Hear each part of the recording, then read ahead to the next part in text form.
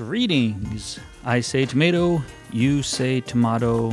Let's call the whole thing off. All right, well, this is what I am reluctantly calling the final episode of the Tomato podcast. And of course, that is not a real name, but I don't know, maybe it should be, because this has been lots of fun. Well, thank you so much for hanging out with me these past 4 episodes. I do truly hope that they have been thought-provoking for you as we wrestle together with the questions regarding church life in the digital age. Now, on this episode, again, our final episode, now that we have talked some of these things out with some pastors, pastors that were in the trenches, I want to share with you some of my concluding thoughts. And these thoughts are not meant to be definitive answers to any sorts of questions, really, because there's always more questions than there are answers, and frankly, I kind of like it that way. In the Christian world, it's easy to make snap judgments or assumptions about people. And what tends to happen is we think we have something figured out, whether we have done any sort of study on it or not. We decide that we have it figured out, and then we come across someone who approaches that topic differently. And then we, and of course by we I mean me, but it feels a little bit too lonely just to say me, and so I am graciously including you in my faults. And so we think that we are the only ones that have really thought this thing through, and others, they're just going through the motions, and so we start to think, maybe we think about guys like Pastor Tanner and his the fact that he streams his sermon preparation on Twitch, and so we can make a judgment. We can say, well, he's just kind of feeding into his own ego, right? And or maybe we're surprised that there's a Greek Orthodox guy who is active in the online digital space. Or, maybe we have different sets of assumptions or judgments regarding the Anglicans or the Presbyterians or the Catholics, or, you fill in the blank. I would have really liked to be able to talk to more pastors from various places all around and talk to them about the different things that they do in the digital space. It would have been great to find a pastor of, say, like a really tiny church, or a pastor of a mega church, or to talk to some female pastors, or a pastor of varying ethnicities. But even though time and other constraints kind of prevented that from happening, I think we would have found some very similar things in others that we found in the 3 pastors that we were able to speak with. See, we would have saw servants of God trying to discern the very best ways to love and to serve others, using the tools and the resources available. Pastors whose theological assumptions motivated their decisions. Pastors that had perhaps varying levels of intentionality, and that's okay. Because let's face it, sometimes in the church world, sometimes in the life of the church, we act first, and then we kind of figure out the why later. And this other times, we know exactly why we do what we do, and then we act. So anyhow, where do I find myself in all this? Where do I land in this? I've wrestled with this topic, kind of gone back and forth a little bit, which means when you listen to these interviews, I've probably said or expressed something that maybe since then I've kind of put aside or don't really think anymore or think differently about or whatever, And quite honestly, I'm not sure if that happened or not because I don't remember all that I said. But, I'd like to do my best to kind of tell you where I stand in all of this. And that's, where I stand as of today, November 28th at 2:17 p.m. Eastern Time. This is what I'm thinking. Deep in my bones, I think that in-person, face-to-face gatherings is what God has in mind for the church, especially when it comes to corporate worship. So if I were to sum up my conclusion in one sentence, it would be, let's drop online church, but let's not drop live streaming. Now let me explain, and to do so, I think I need to start where, I asked Pastors Tanner and Barnabas and Jason to start, with the question, what is the church? Now, as a minister in the Church of the Nazarene, I believe that the church is the community that confesses Jesus Christ is Lord, the covenant people of God made new in Christ. The church is the body of Christ that has been called together by the Holy Spirit through the Word. The church is not made up of one denomination. The church is a new humanity, not a multiplicity of unrelated groups and individuals. Yet the church is made up of individuals. I believe that there is one church, and the church is concretely present in many communities that worship Christ. The next thing I think we should consider is this. If the church is, in fact, one singular entity made up of individuals, then who are these individuals? Or to ask it another way, what does it mean to be human?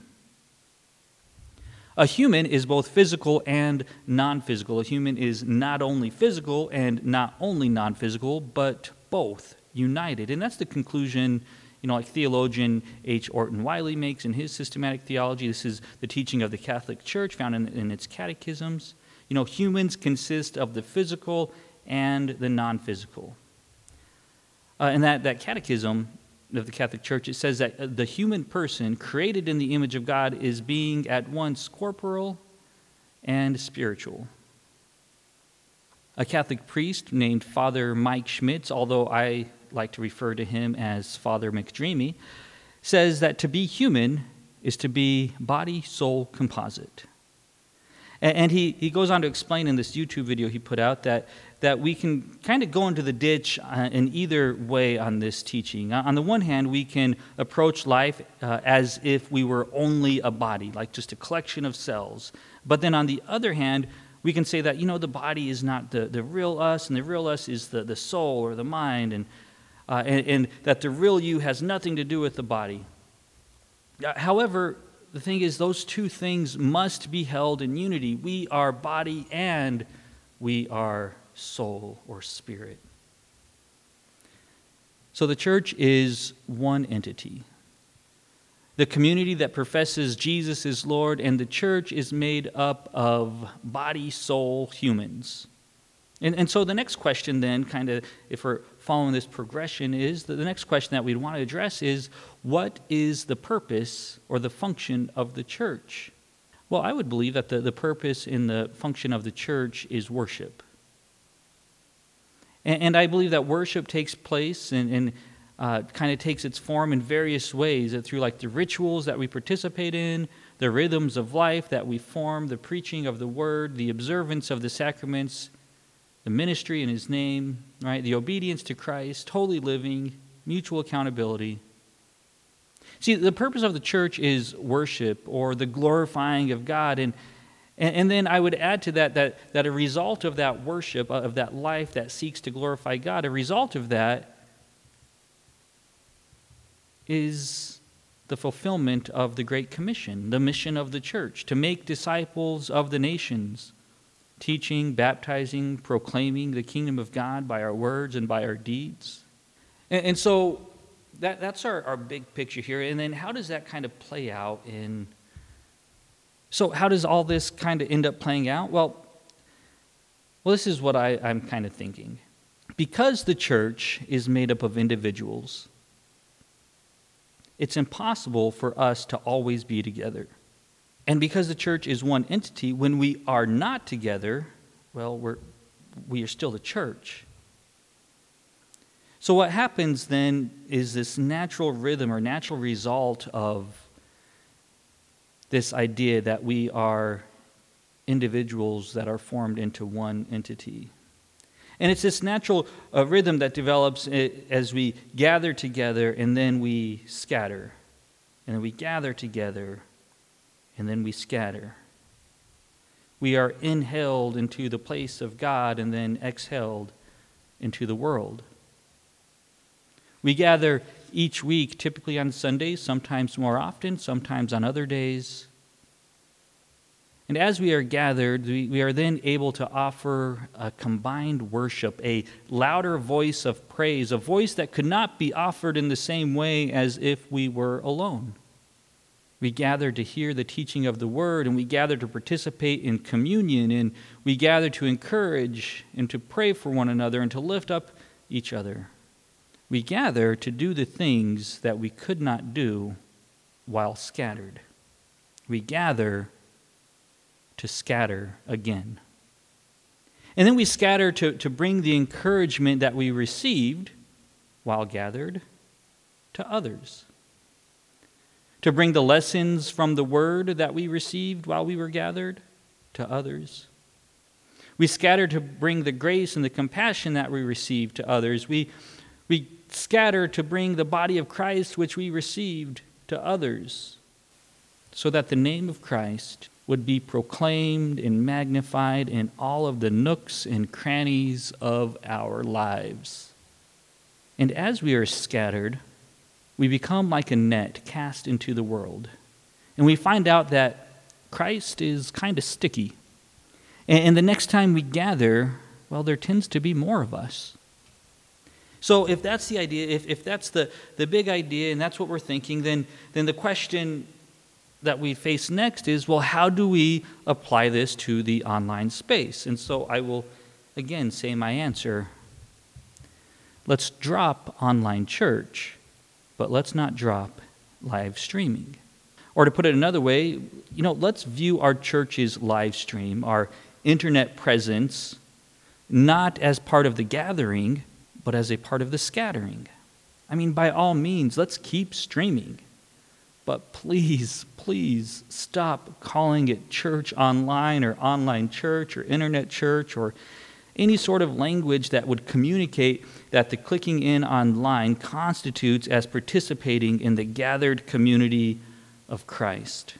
Stop saying at the beginning of your service, whether you're watching online or here in person, welcome to church.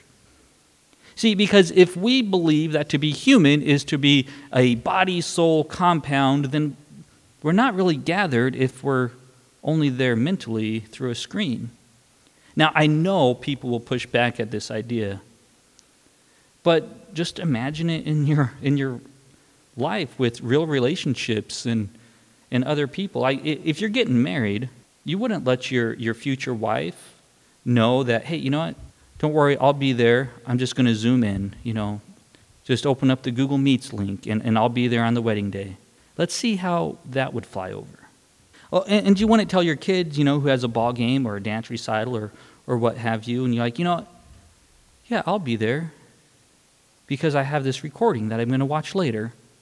Now, I know there might be some scenarios in which those are the best choices on a list of really bad options, where circumstances would dictate that the very best way to be involved in that thing would be a recording or a digital link or whatever. I get that.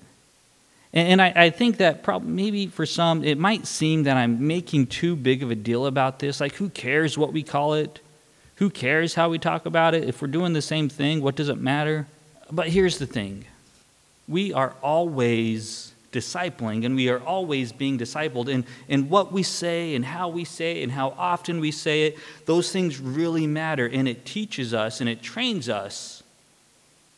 So, for example, when I was a teenager, my youth pastor, whom I love greatly and have a lot of respect for, and this story isn't meant to cast any ill shade on him or anything like that, but he would often say things about the older generation in the church.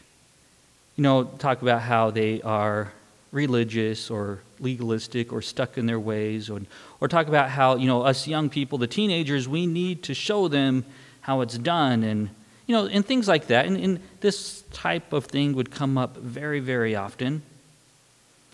And some of it was said in order to help the teens to begin to learn how to foster an ownership and a passion for their faith. But it seems an unintended result, it's probably an unintended result, was that hearing this often, it began to make me very skeptical and untrusting of the people in the church that probably could have been a benefit to my faith. It took me a while to get over that idea that that older generation that I'm probably now included in, or at least in the eyes of my teenage years, I would be, that, to get over this idea that that generation somehow loved God less or loved their neighbor less. And so what we say matters. And how we talk about things, it matters. And so no more of this, whether you are here in this room or watching online, welcome to church. And maybe even no more using that extra descriptor when we talk about church, or specifically corporate worship, as in-person church, as if there is another option. See, the two should not be equated, and continued effort should be made to express the desire and the need and the value of meeting in person. Probably more effort communicating this now than there was in the past. See, if we do not talk about what we are doing clearly, then we're training people to be spectators rather than participants. We begin to cater to convenience rather than sacrificial life. We are discipling our people in the wrong direction. I saw some statistic that said something like 40% of people would rather pray at home. What do we do with that information? Do we say, well, in that case, let's cater to that? Or do we challenge them to come and to be together in the community of faith? Now, of course, there are some aspects of the Sunday gathering that absolutely can take place via the internet. And there's some of those aspects in which an inferior version can happen online. But the important thing is to always remember is there's aspects of the Sunday gathering that are impossible to do online. See, of course, we can hear the same sermon whether we're driving in a car, listen to a podcast of the sermon, or if we were sitting in the service. That part's the same. We could sing along to the same songs. It tends to sound worse when it's coming through the internet than in person, but, it's an inferior version. But there's things that can happen in person that just don't happen over the internet. It seems to me that, it's self-evident that corporate worship can't happen individually, and that digital presence is not the same as human presence. If we are all united together individually in our own home over the internet, we could sing, sure, but, we can't really join our voices together as one enhanced praise offering. And the truth of the matter is this: very few of us are going to be singing along to the YouTube video. Sure, some of you might. But most of us, or a lot of us, we're going to fast forward or log in 15, 20 minutes late and wait till the singing is over. And then there's a whole other chunk of us, we're probably just going to, not even going to watch it live, we're just going to kind of catch it later, maybe Monday morning as we're driving to work. And sure, maybe your singing at home is a great personal time with God. And I'm not taking that away from you. But that is different than corporate worship. That's different than the body of Christ experiencing unity and intimacy with God and each other through corporate worship and singing together in the same room at the same time. There's a really interesting study done about singers who, if you sing together, what begins to happen, the more you're singing together, is your breathing becomes synchronized. And as your breathing becomes synchronized, your heartbeat becomes synchronized. That happens at the Sunday corporate worship gathering. That can't happen over the internet because there's always a delay. There's always some sort of latency. There's always something. And though you might be singing along and it might be special to you, it's not the same. And so that's one of the things that's impossible to do over the internet. Another thing is this, we can't really encourage one another in the same way if we are apart than if we were together. Now, of course, we can receive encouragement to a certain degree, by listening and watching the service online. But it's harder to encourage one another because often Online church communication, when we talk about online church, very often it's a one-directional communication. And even when it's not one-directional, the power of presence, in the task of encouragement, it's gone. Typing nice words on a screen or speaking through a latency-ridden, Zoom call, it's inferior to being able to look someone in the eye or put your hand on their shoulder. We can't fully encourage one another while we're separated. I'm not saying that it can't happen to some degree, but that it happens to a much greater degree when we are in the physical presence of each other. Another thing we can't do while online, or we can't do over the internet, and this is the big one for me. We cannot receive communion over the internet. See, people are not joining us online. What they are doing is they're watching from home, and that's okay, and that has its own benefits, but it's different. And see, we need to clearly communicate that it is preferable that they are here in person, and that there is a distinction.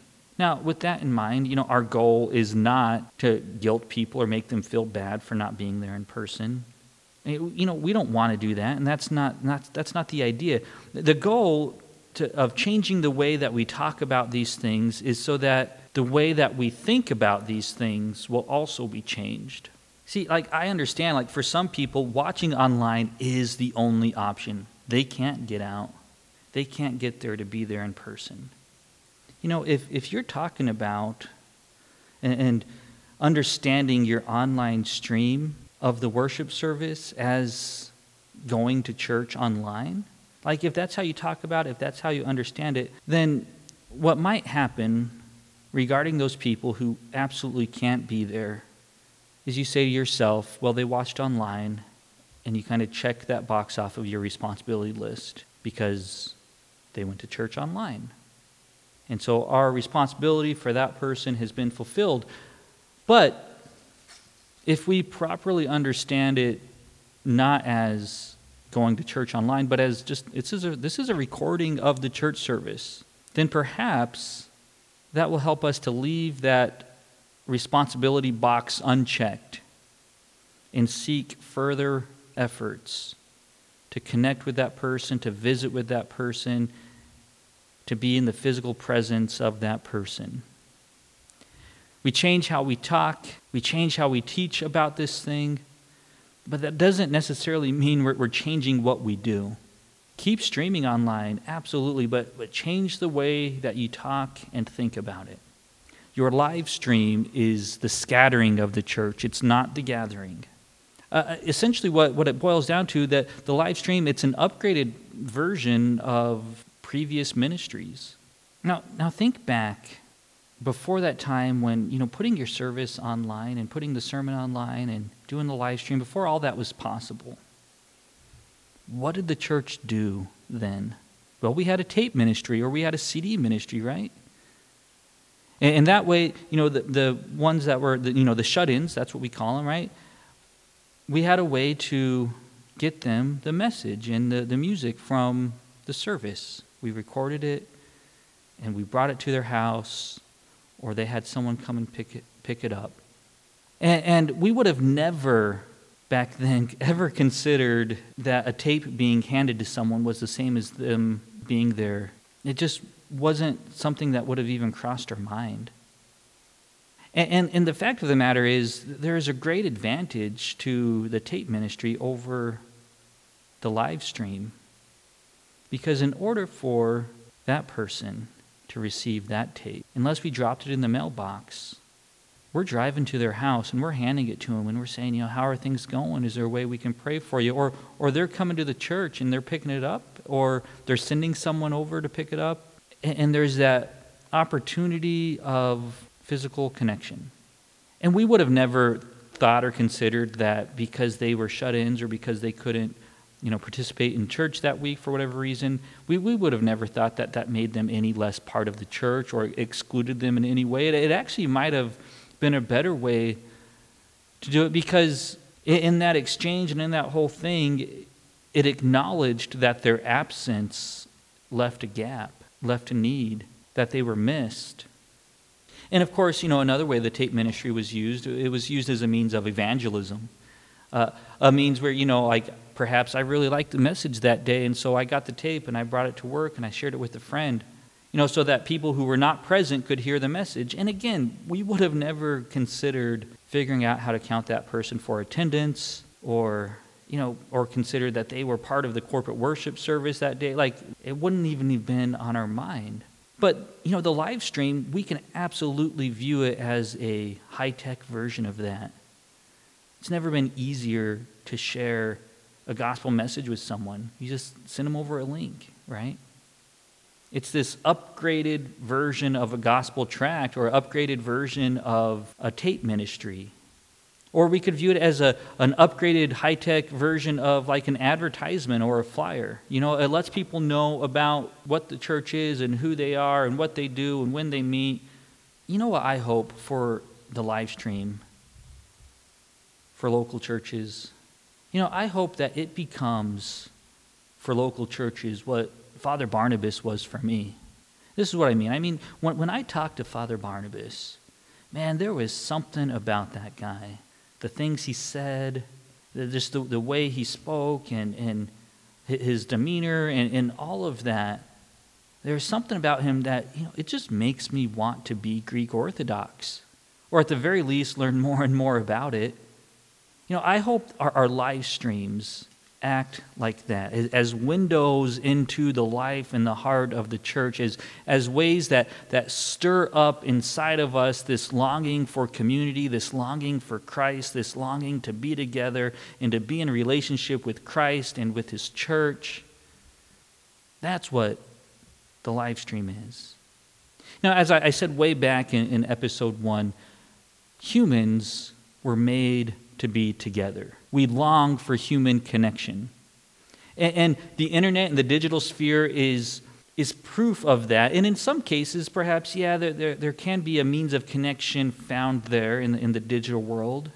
But more than that, and more than anything, it seems that the digital space and the internet and all those sorts of things, it demonstrates that innate desire within us to be together, to be connected, to be united under a purpose or a cause.